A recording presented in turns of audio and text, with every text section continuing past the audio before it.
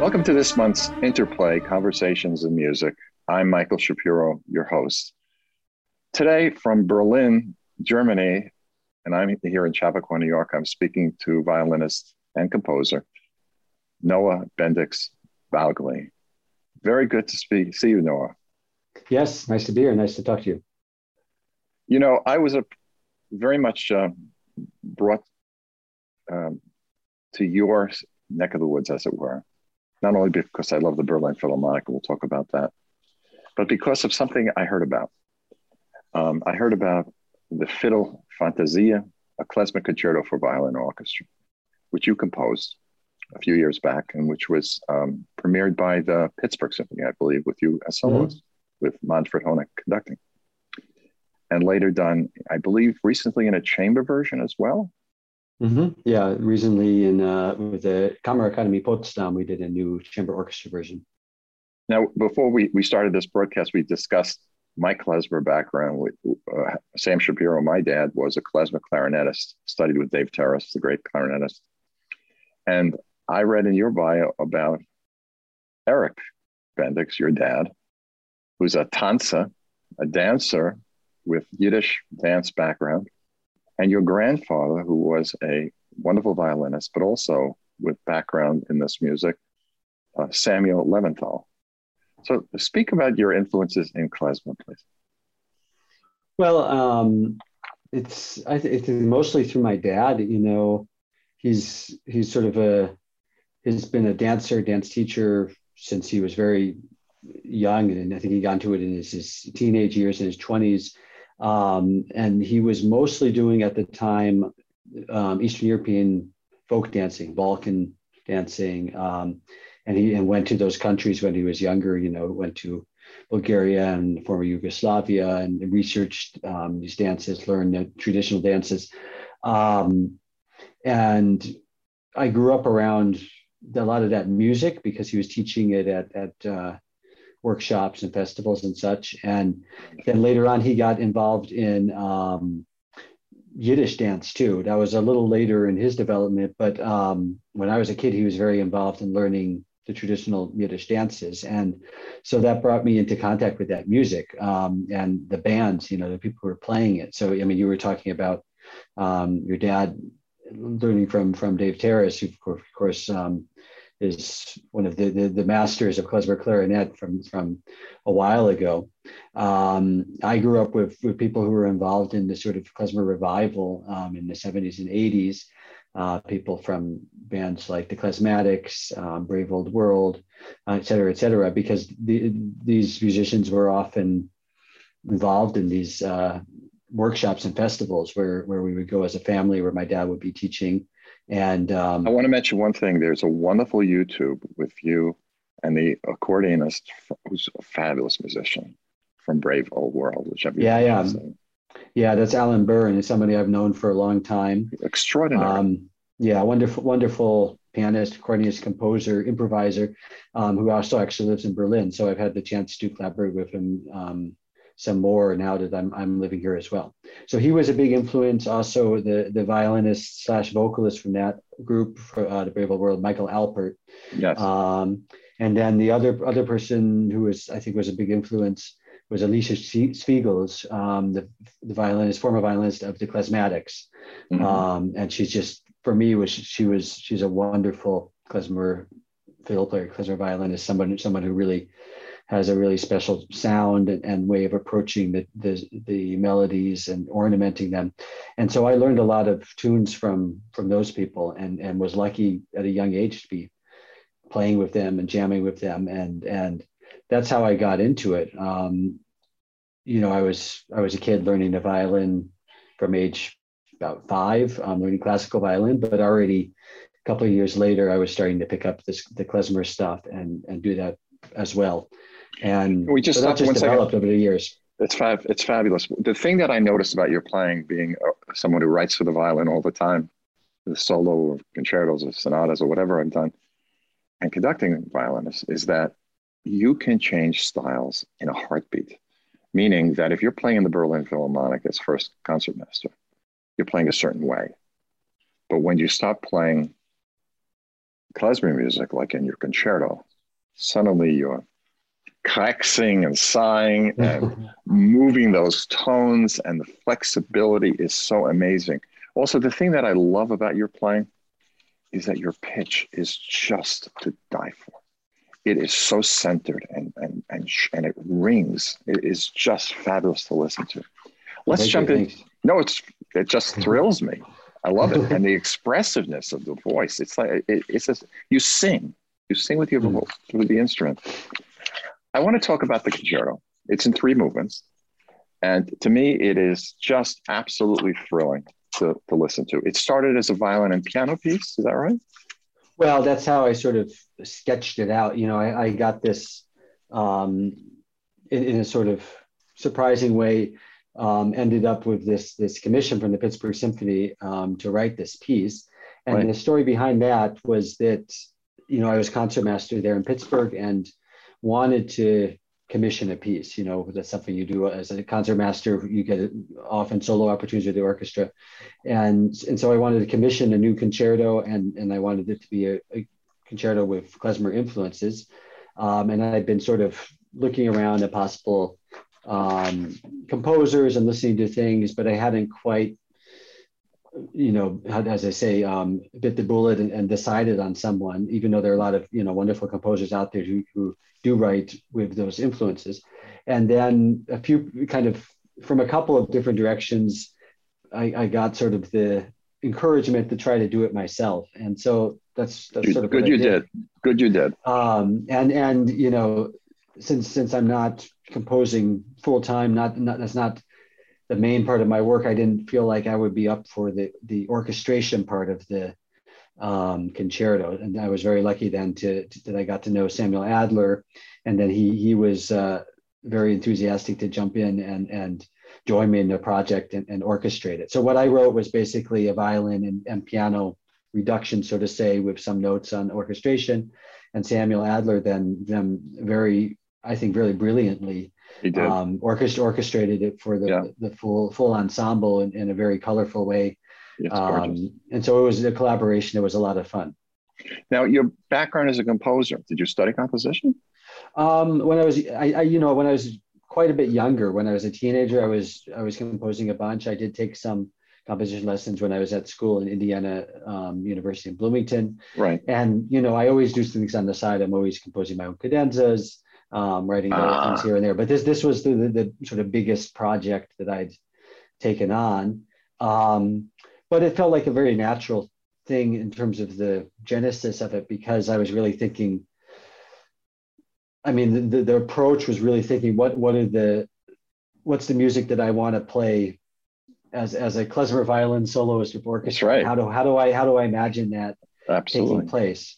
So that's what I worked out, and I think one of the first things I decided was whether to take existing traditional klezmer melodies and set those, or whether to try to write my own. And I took the tact to write my own melodies that are, of course, influenced by the traditional ones I know. And then some other things found their way in it that we discussed later. I want to talk to you about this specific point right now, because I know this intimately, living with it every second of my life. My work, it's a large catalog at this point, because I'm a composer who conducts, not a conductor who composes, and a pianist. But klezmer father, who was also involved in swing music. I grew up with live performances and shaking hands and knowing Louis Armstrong and a long list of people in the jazz world of my father's generation that he took me as a little kid. And also Dave Terrace, who I met, who played at my grandfather's 50th wedding anniversary, who was my father's teacher. Later, David Krakauer, who my father amazed when he told David Krakauer that he had studied with Dave Terrace. I mean, this is it. But all of this stuff is in this guy who, you know, played Bach and Beethoven and won piano competitions as a little kid, has conducted the Verdi Requiem and all that stuff. Me. But when I write klezmer, jazz, American music, European music, you know, all this thing going now, I don't write klezmer music. I don't think I'm capable of doing it. Like I can't write rock or I can't write jazz. It's not me. I write my stuff. So my question is, as you're writing the Fiddle Fantasia, the Klezmer Concerto for Violin and Orchestra by Noah Benedict Stalker. How did the tunes come to you? That's a good question. Good question. I mean, I think a lot of it was just fiddle. You know, for me, it's fiddling around, so to say, on both on the violin and also on the piano. You know, Right. trying things out. And Right. yeah, the tunes. I mean, they're my own klezmer tunes, klezmer dance tunes. They're different klezmer dances that I use as inspiration. Right. Slow horror in three.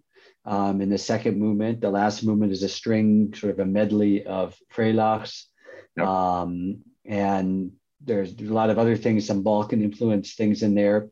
A lot, and they're sort of all strung together by these improvisatory sections, doinas. Beautiful. Doinas. Which are written usually with a violin in conversation with another solo instrument in the orchestra. Yep. Beautifully done. I want to shift to something else because we are somewhat limited in time. The influence of writing for this instrument with klezmer tunes and your whole klezmatic mental state, but then shifting and suddenly you're playing a string quartet of Haydn, or you're sitting as first concertmaster. I was going to Konzertmeister of the Berliner Philharmonic. The leader of the Berlin Philharmonica, and playing Mazeppa of Tchaikovsky, or I don't know, some other piece. What do you have to do? What's your mindset? How do you shift so quickly? Well, I think, you know, all the different kinds of music that we play, you know, each is a sort of like a different language that you have to, you know, learn and style and such. And of course, the language of you're playing Haydn or Mozart is very different than if you're playing Bartók or Stravinsky or Richard Strauss. And the same thing if I'm playing something klezmer or something, you know, I have a group that does non-classical genres. If I'm playing a swing tune or something, Hungarian gypsy and stuff, you have to find that particular language. What does that mean in terms of sound, in terms of phrasing, in terms of ornamentation, this is great. Timing, all those things, you know. Right. So that's a lot of what I'm doing when I'm switching gears, and that's one of the exciting things, is to be able to, you know, try to inhabit all those different worlds in my musical life, and I feel that they enrich each other. That what I'm doing in a more improvisatory spirit in the klezmer world, or with my group Philharmonics, is the spirit of that is actually helping me when I get into the concertmaster's chair and play a Beethoven symphony or no question about it. I've been there when I conducted Showboat versus conducting Mahler. I know the difference. It's a very big difference, a different approach.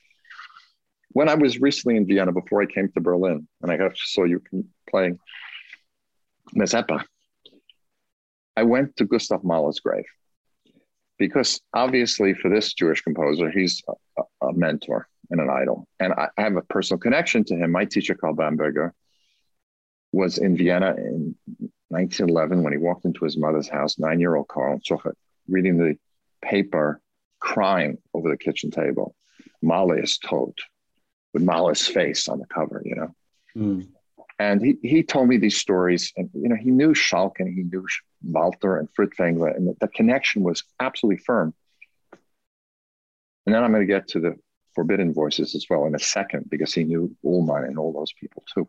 So I went to Mahler's grave, which is in a Catholic cemetery in Grinzing. I don't know if you've gone yet, in Vienna, and you can see down into the Vienna. Alma's buried a few steps away with Manon Gropius, who you know, of course, from the Bear Concerto Dedicatee, right? Yeah. To a memory of an angel. But Mahler's separated a little bit. His tombstone was covered with stones. So obviously our people went and were there and were putting stones on it. I felt in the middle of this Catholic cemetery. I said Kaddish. I just said Kaddish over Mahler. You know, I think he would have appreciated it coming from an Orthodox background. In your klezmer concerto, you quote from the Fifth Symphony, some of what would Mahler have sounded like if da-dee-da-dee-yum, ba-dee-da-dee-da-yum, but I'm your First Symphony. But you know, if he would have been played by a bunch of klezmers like my father or your grandfather. Mhm. So the question is, why, how did it come out of Noah, that moment? I mean, it was sort of a chance thing that just developed. I mean, the premiere of the piece of the Klezmer Concerto was on a program that featured Mahler's Fifth Symphony on the second half. So relevant. And, of course, playing Mahler a lot in orchestra, I've always noticed all those klezmery things. Of course, it's quite overt in the first symphony because it feels like there's a klezmer band that barges into the third movement and with the instrumentation and the rhythm. But I hear it in so many other places. I was, for example, just a couple of weeks ago was playing the Fourth Symphony, and the concertmaster, of course, has a fiddle solo in the second movement with this tuned up violin, also sounding often very klezmer. And then in the Fifth Symphony, this beautiful theme that comes in various ways is always, to me, has always sounded very Jewish. I mean, it's always felt very Jewish. No question about it. And one funny thing about that, I played it a couple of years ago with Joanne Filletta and the Buffalo Philharmonic, and she knew, she read the program notes, and then she said to me, "But that's also the same theme as by Mirabis Duchesne." Well, she's great. And I love Joanne. And I realized, yes, it is. It's exactly, the same thing. I know. And it's the same thing. So, of course, that's how you interpret it rhythmically, where you put the ornaments and such. But I just had a lot of fun putting it. The original idea was to make this big climax in the last movement with a full orchestra playing it as a Freilax. And then I went back and started to sprinkle it a little bit already in the second movement with a little clarinet. It's so well done. Oh my God. And the way you speed up at the end, which is so typical of a really well played Freilax. So yeah. And then of course at the very end, there has to be a stop and a slowdown, so you can speed up one last time. But that's the dancer in you, and from your dad, from Eric. I mean, that's sort of what my experience being around the dancing and knowing how they string the band string. Well, the men would go like this. People who don't know the Orthodox background that we're referring to, the men danced alone. The women were on the other side of a curtain if they wore a rope or something. But the men danced alone, and they hold each other like this, and then they stomp at one point, and then it speeds up and it gets. I want to talk to you about Mahler performance, because this to me is fascinating. And I had these conversations with Bomberger and other people. There are some conductors that just don't get it. I'm very firm about this, and I have a big opinion. If you take the Jewishness out of Mahler, it eviscerates it. How far can you go? And you're a klezmer player who plays in the Berlin Philharmonic, playing Mahler 3 and who knows what else this season. How far should they go in the phrasing? Well, I think, what makes Mahler's music and his symphonies come alive is how a complete world, and it has, you thought of it that way. It has, the most pristine, otherworldly, heavenly music and slow movements. It has things that are just absurd and even ugly, and he uses every instrument known to the orchestra, and a lot of them not known to the orchestra, and he uses Jewish folk music and Austrian folk music, and all of these things come into this sense of it being this whole cosmos. And I think so. All of those elements need to come through in a really vivid way. And of course, that definitely applies to the klezmer Jewish elements, but also to the other things too. The things that are supposed to be really raw and violent are really raw and violent. And the things that are pristine and I think of the Adagietto of the Fifth Symphony, or just the third movement of the Fourth, or that he has such extremes of experience. And so, and he writes it very clearly in the score too. You don't have to do much. You don't have to do much that's not already in there, but you do have to go to the end point of what is this particular character sound that he's asking for right there. Well, da-dee-da-dee, da-da-da-yada-ta-ta-ta-ta-yada-ta-ta-ta. People Yeah. don't get that. You get it. Da-dee-da-ya, right? Yeah, yeah, And yeah. It has to, be let's a talk little bit technically. nagging. Yeah. Nagging. So let's talk technically. In your score to the Yiddish, the Fiddle Fantasia, I'm showing you this. Yeah. You have notes. And you say you have certain notes about turns and how they're done. You talk about a single quick alternation between before the principal note and the beat. Talk about that. Sing it. Well, How does that work? I think it was just to tell people in the orchestra when they see these things that it's not a classical, well-articulated trill. You know, these are vocal gestures. The krests, right. the cry, which that's the sort of the hardest one to explain. Krests, I love that. I never saw in a orchestral score the word krests. And my father would have the question is how to notate it, because it's a stopped note. It's sort of like, you know, your voice breaks while you're singing it. It's sort of it cries out, and so that's a particular technical thing that clarinetists do and fiddle players. Yeah. And so I wanted, yeah. And so I wanted to encourage people to go for that. And you say this ornament, one of the fun things about the concerto is that I enjoy doing with new groups I don't know is that there are a lot of opportunities for particular solo instruments in the orchestra to have a moment in the limelight together with the soloist. And so I encourage them to really kind of go for it and change things. Your clarinetist in the Pittsburgh recording went for it. Yeah, he's fantastic. Yeah. Wow. Michael Rusnik. Yeah. This ornament imitates the cry or wail of a cantor when the voice nearly breaks after a note. These are in the notes of Noah Bendix Balgley in his Fiddle Fantasia, a klezmer concerto. The grace note after the principal note abruptly stops the sound of the main note. Oh. So why not in Mahler?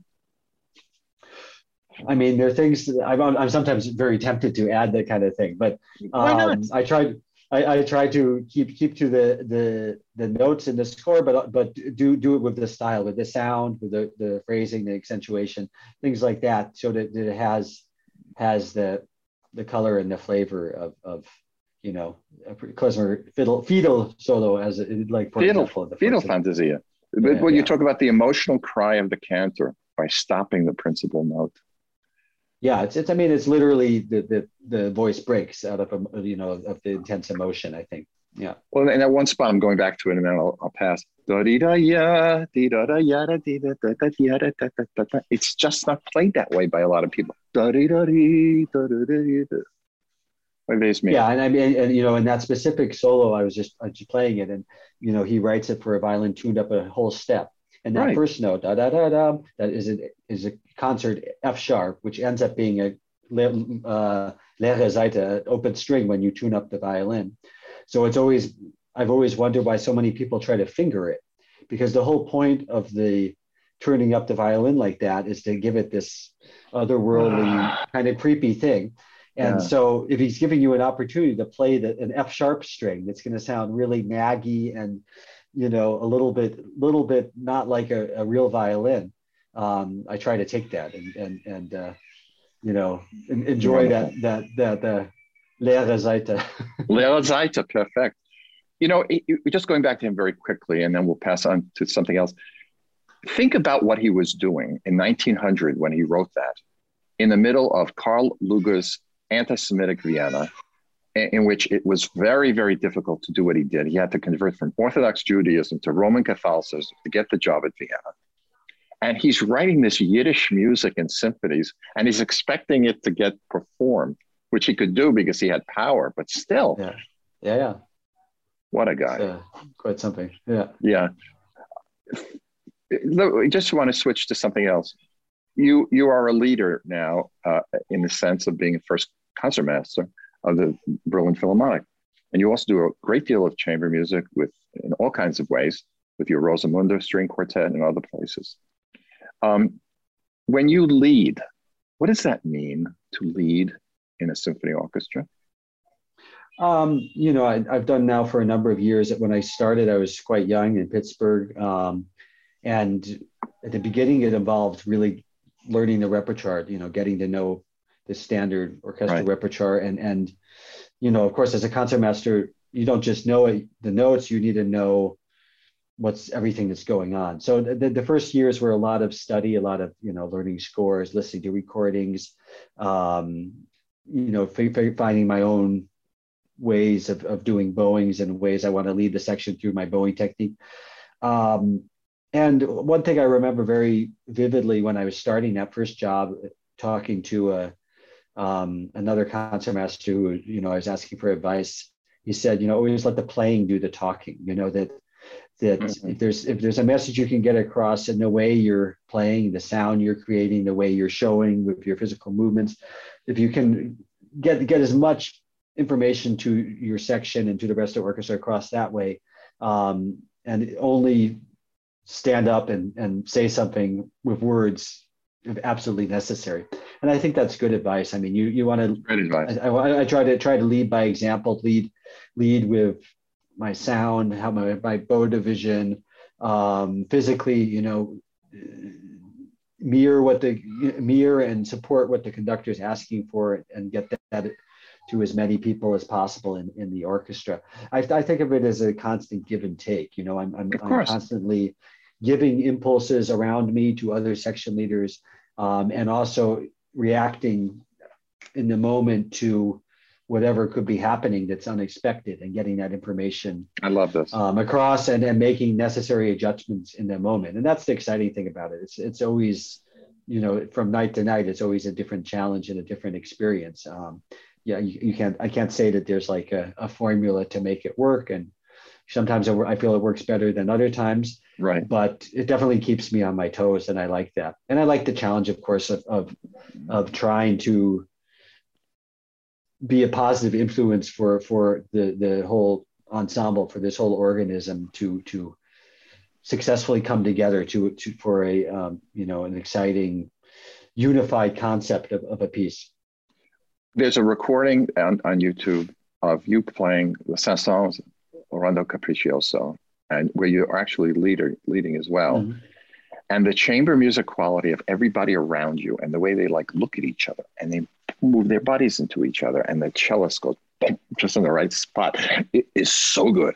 And that is exactly what you're talking about. I mean, you know, that's one of the things that I really enjoy about my orchestra, about the Berlin Philharmonic, is there's that sort of approach for everything. Even though it's a big ensemble, everybody comes with their own opinions and activities and such. So it's not a piece I would attempt with many other orchestras without a conductor, but it was a nice challenge to do it.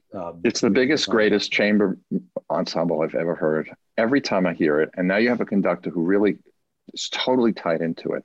So it is just the most fabulous thing to see and hear. And thank you, Noah Bendix Lee, for being with us today on Interplay. It's been a great joy for this klezmer, to this young klezmer, to be together across the pond, as it were. Thank you for joining us. Thank you. Great to talk to you about some music that is very dear to both of our hearts. So I really enjoyed it. Yeah. Thanks. This is Michael Shapiro thanking Noah for being on this edition of Interplay. Thank you for joining us.